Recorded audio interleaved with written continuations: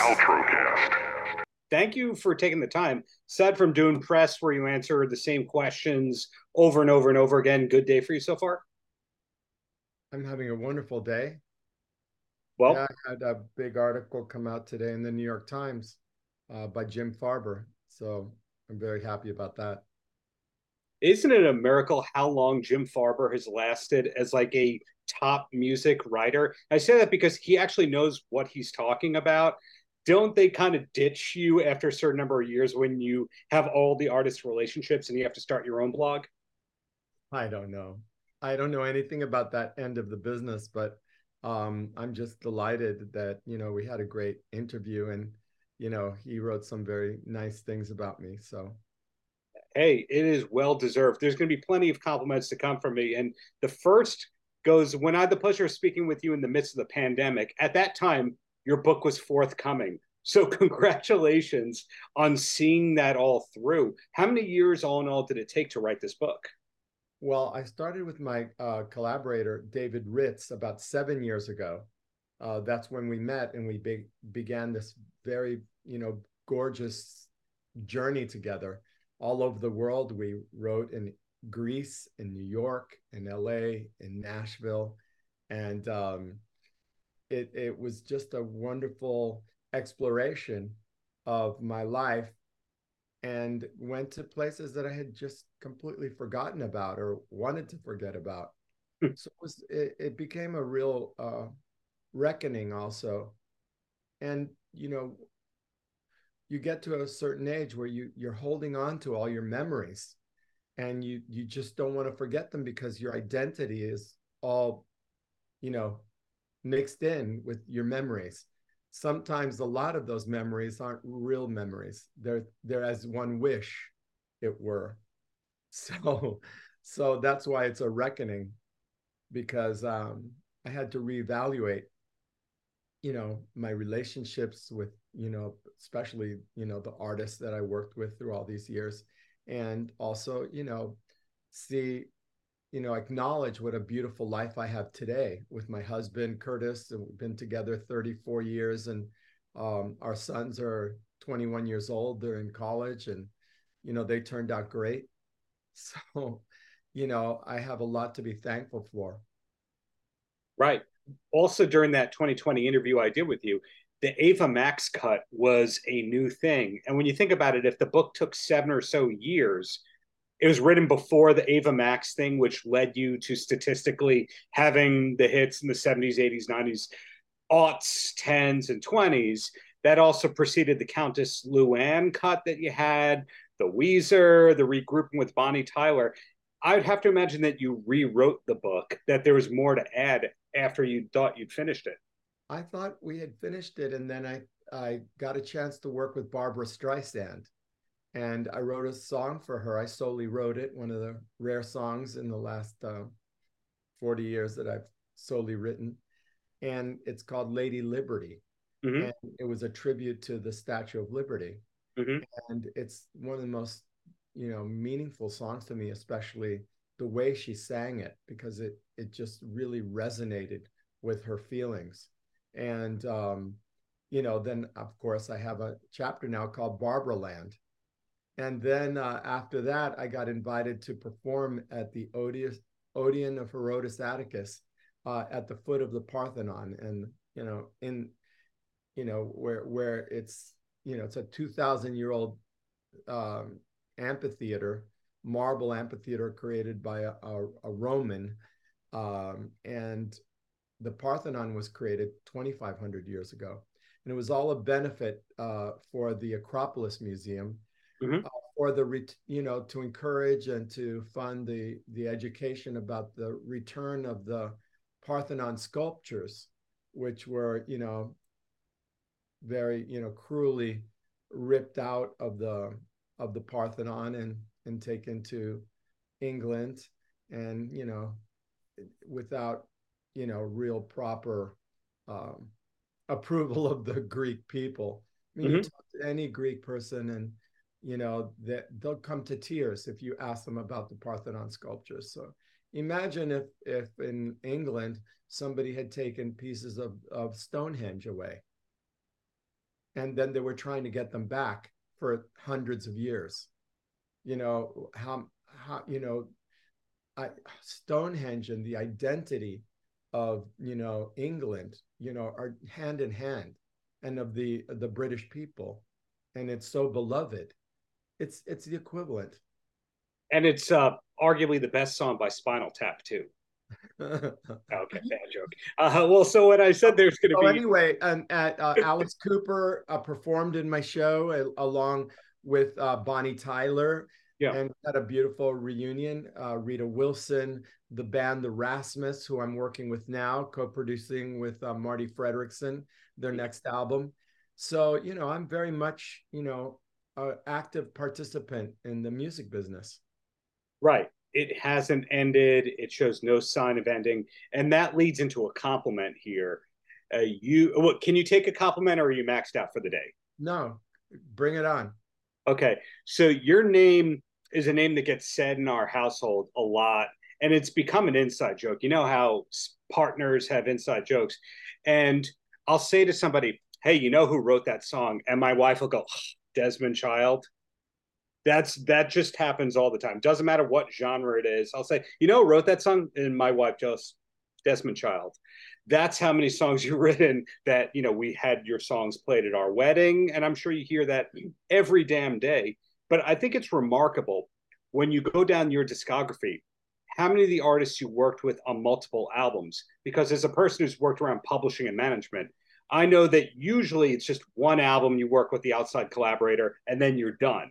But Bon Jovi, Aerosmith, Bonnie Tyler, Weezer, etc., you have these long lasting relationships. So, my question, because there wasn't a question, is do you spend a lot of time on your holiday cards and your correspondence with the artists to stay on everyone's good side? Well, I don't look at it that way. I think that, we come together as equals, and, if somebody doesn't want to work with me, they don't have to. If they do the math and realize that songs that I collaborated on, have been, successful and are still in their shows, then maybe they should come back and see if there's more gold in that mine. Right. So these days, how many days a week on average are you actually writing? Well, I don't know. Right now, I mean, I I came back from Greece, and Marty Fredrickson and Laudi Yulin had been with me um, in Greece, and we wrote 18 songs. So of those 18, there was one I had done with Laudi before that is staying on the record. So 9 of those songs out of the 18 were selected as ones that are going to make it on, have a life.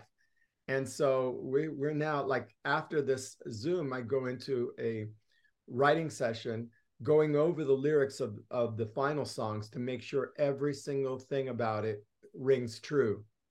And so, I'm working all the time, Right.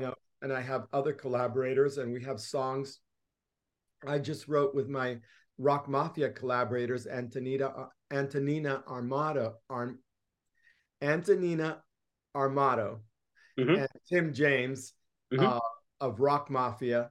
And we just, we started a great song, and then we decided to go on a dinner break. And then the other half of the night was just at this fantastic restaurant in LA that was called Fia's Steak. And it was pretty much the most expensive meal I've ever had in my whole life. And they picked up the tab. So now I owe them for like 20 meals from that one meal. And so, it was so wonderful. I hadn't seen them since before COVID. Mm-hmm. And we had the big success with Zed, Mm-hmm.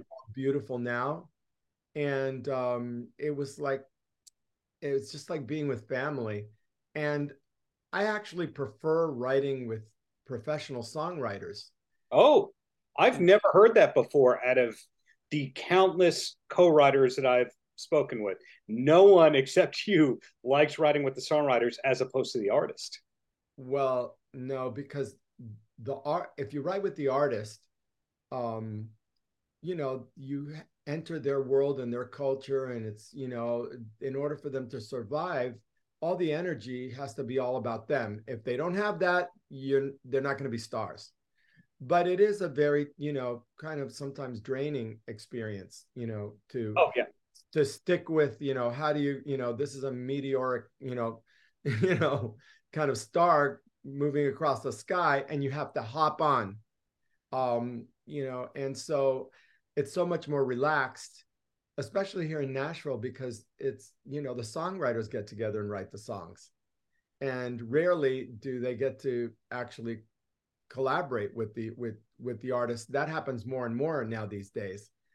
But to me, it's the most fun. It's the camaraderie of people that really have a lot of great war stories to tell about, their experiences with the stars.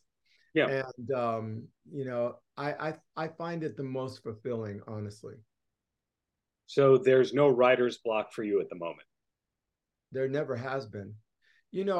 I think that some people, they have, maybe problems in their lives, and then they take it out on, maybe from their childhood or whatever, and they take it out on areas of their life. I never took it out on my career. It's like, never has there been a writer's block. Never have I stopped. Never have I been not excited to walk into a room, whether it's with an artist or songwriters, and start creating, being in the sandbox, playing. That's just never gets tiring. Yet I can see how in my relationships in the past, a lot of that childhood stuff was played out in those areas. It's bad when you have to play it out in all areas, right? Yeah. Makes sense. Well, Go ahead. sorry to cut you off there. Leading into another compliment here, a lot of people who've had success as outside writers, usually it's relegated to one genre aside from samples and interpolations. And I'm speaking to somebody who could write with Marcus King and Weezer and Meatloaf, etc. So when did you kind of realize it was a blessing that you were not pigeonholed to one genre, unlike a lot of your peers?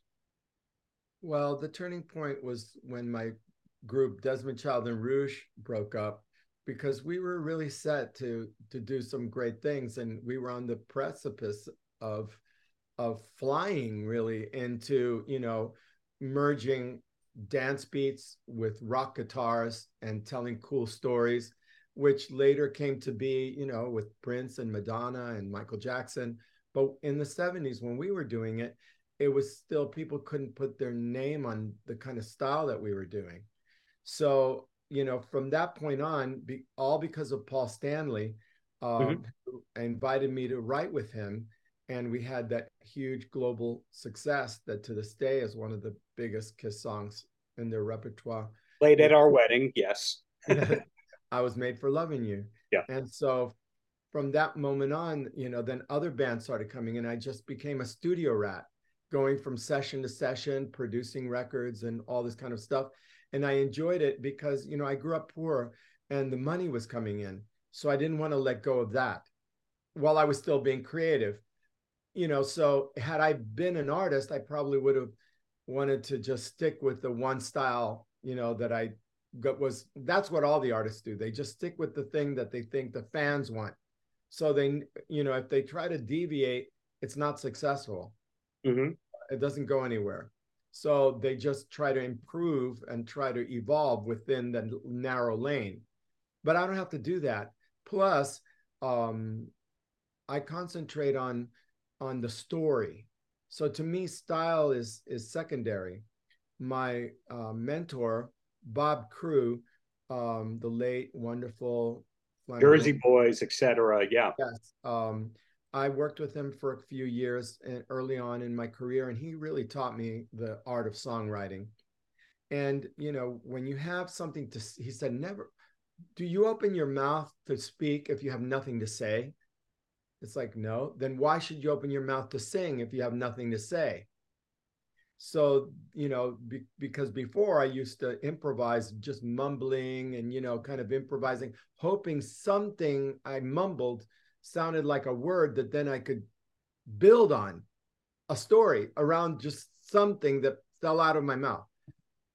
his way was we couldn't even write one note until we knew the title of the song, what the song was about, and knew what it took, story wise, to pay off that chorus. Once I started writing with that perspective, then I started having hit after hit after hit. So it's like he always used to say, the lyrics are the script. Mm-hmm. Then you make the movie. So a script can be there for 10 years before somebody decides to put in, $100 million to make it into a film. And the last thing that goes on to the film is the score and the music and the sound effects. So, why is it that we go backwards? We do the music all first and then hope that there's a story between the chords. I mean, it's just not there. And so many the disservice of using drum loops and all of that kind of stuff is that they don't change beyond the 2 or 3 chords that the loop is playing, and they don't change tempo. They don't adapt to what is being said in the session, tempo wise or feeling wise. I mean, you have to get somebody to reprogram the loop and change it. I mean, it's impossible. But if you can plunk your way on a piano or a guitar, you can change chords, you can change feel, you can score what you're saying in so many different ways. So to me, it's all about story. Right. Hence, no writer's block. Hence no writer's block, because there's always a story happening. And also because it's always now. And so there's always a piece of now in every note that you write. So one of the great things about now is timeless. Yeah. So if you're speaking of human stories that are timeless, it will always be true, and people will always relate to the song like they do Living on a Prayer. It just doesn't get old. It closes every bar. It closes every wedding. The Don't Stop Believing into Living on a Prayer, or vice versa medley, and the song lives on. Well, do you have time for one more question / topic, and then I'll let you go? Oh, you don't have to let me go. I can answer more if you wish, or am I, holding you up from your next interview? Never. You are the third and best interview of the day. No offense, Greg Proops. So the question, I'm hoping you can help clear up a mystery, a classic rock mystery for me. So the last time I spoke with you, you told me a great story about how David Lee Roth and you had a meeting, and he told you do you want to see what I'm all about? And he brought in a stripper who did a strip tease, and it was 2 strippers and spike heels, overcoats like spies, and fedoras, black hats. And okay. So, pretty soon the hats went off, the coats went off. I don't think the heels ever came off, but they were like, writhing on the floor like a couple of snakes. And it was like, what?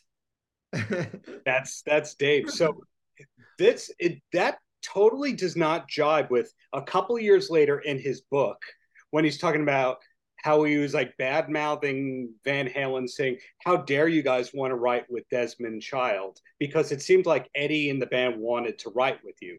So, well, yeah, that happened after our meeting, and he never called me back. And so fine, whatever. And then I got asked to try going to write a song with Eddie and the guys in the band. And guess who drives up there? Like almost like he knew the session was happening. David Lee Roth in a convertible. And he like drives up there, and we were sort of like all kind of getting it together to go in to the house or into the studio to write up at the house. And all of a sudden he's like there in the middle of it all, and the fact is that we couldn't have our session, so he came to bust it up. So it's like, okay, well, why don't we all write together? I thought, well, I wasn't about to get involved in a sibling squabble, so I just left. So the mystery has been kind of solved with that. No songwriting got underway. It almost happened, but was this the kind of thing where Eddie reached out or his publisher talked to your publisher to arrange it? I don't know how it happened. I don't, I can just imagine it was probably the label or the management hoping that they could have another hit, and they saw that my songs with different bands were getting charted. Yeah. So you didn't have to do a lot of math to like, hey, what's the harm in trying? But we never got to try, because the other guy showed up, and this was at the time when they were trying to find another lead singer too. So there was a lot of kind of you know, how the exes always get a little jealous of the new one and all this kind of stuff. So it really felt like family stuff. Right. So putting this all together here. So anyway, that wasn't, I mean, he might have, after the striptease, he might have felt that I was, not, somebody that would respond to his hetero kind of music. So maybe he was judging me on that account because I didn't kind of go crazy about the female strippers. I don't know. I mean, what was I supposed to do? Throw myself into the middle of it? That maybe you were, but taking it back to you though and the book, I have to imagine that there's a lot of leftovers, a lot of things that didn't make the cut. So any chance we'll ever see a second Desmond Child book in the future or an updated edition or that kind of thing? I've been working on a book with Jody Marr. Oh, And Jody Marr is an incredible songwriter and producer. She wrote and produced Grace Kelly with Mika and many other things, also in Latin music as well, because she speaks perfect Spanish. And we've worked together for years. She was, so she's now a professor at Belmont. And so we said, there hasn't, she said, there's a real need for a real college textbook on songwriting. Not like the book I just wrote, which is all about who I slept with and didn't, but a book about the mechanics, the real like nitty gritty of songwriting. And so we've been working on it in, bits and pieces. And, now that my book is out, we have to get back to it. So that's what I'm doing, for our next book. And, so there are beautiful books on songwriting, but there hasn't been one that, that people feel they can base a college course on. So we're writing it in that way. right. Well, to recap and put a bow on it before I let you go, the hits keep coming into the 2020s. Yeah. This book is new and great. There might be another book with the exact opposite approach to it. No writer's block, and just keep checking the social media, and that's how you'll know what Desmond Child wants you to know. Yeah, all I need to do is live, and it'll all be fine, And I'm getting ready to turn 70 years old, so that's when you start thinking about is what I'm doing right now this second worth it? And I would say a lot of the recent projects are worth it. So no, I was talking to you right here this moment. It's worth it. You're too kind, but thank you for the decades upon decades of great songs, and looking forward to whatever's to come in the future, Desmond. Thank you. I encourage folks to go on Amazon or Barnes & Noble and look for my book, Living on a Prayer, Big Songs, Big Life. And I'll send you a copy of my book about David Lee Roth coming out in January for you to be angry about. But thank you for your time. Why should I be angry? I don't care. Hey, any publicity is good publicity, good or bad. Paltrocast. The first thing I want to know, besides how are you, is do I call you Sabrina, Chef Sabrina, Chef Coombs? How do you like to be called? You can call me Sabrina or Chef Sabrina. I answer to both, I guess. And I'm great. How about yourself? Nonstop, but pretty damn good here. Long Island has some weird weather right now. How's the weather down there in Atlanta? Funky, to say the least. It's really all over the place. Funky. Well, it's a pleasure to connect. You have a lot going on, and I mean that in a good way. Sometimes you say to people, you have a lot going on, and but in your case, how long did you have to keep it a secret that you were going to be involved with Bitzels? Um, it was probably about 3 to 4 months where I was really kind of hush hush. Only because there's still permits being finalized and logos still being done. That's pretty important to have. So by the time I was able to announce it, it was kind of perfect planning because we also had like the news dropping with it as well. So it was like ta-da! Exactly. I didn't And fall off the face of the earth. well, did you know from the get go about the Willy Wonka type experience that was being offered, that that was a part of the grand plan? Or did you just come on board for, hey, these are quality people, I'm a chocolatier, this is what I'm going to do? Honestly, a little bit of both. Ray, our owner and founder, he kind of found me, and we got to talking, and we talked, and then we talked some more. And he's such a great guy, and our characters really kind of go together well. And then to hear everything else was just added bonuses, really. So it's like, okay, these are great people, great company, but then we're gonna have this incredible experience that no one's seen before, and that's where I was like, yes, where do I sign? Well, it's another great credit for you. You were with Nobu Atlanta. Not that I need to tell you what your credits were, but I had the pleasure of going to Nobu, I think in Tokyo once, New York once, Los Angeles once. Did you go to all the Nobus so that you can go, this is how Atlanta's different? In other words, have you been to every Nobu ever because you wanted to get the menu right? I wish. I've been to a few, but the great thing about Nobu is they're very they talk a lot with each other, so they try to keep the same thing going at every restaurant, so the standards never drop, which is a big thing for me, and very high standards Yeah. coming from Four Seasons as well. That's just, we always just kind of kept the bar here, and either you went higher, there was no going underneath. So that's why I was there and opened it up here in Atlanta. Right. When another one of those credits, just a finalist on a Food Network show. When you were doing that, did you know that it was going to change your life and your career by submitting that audition tape?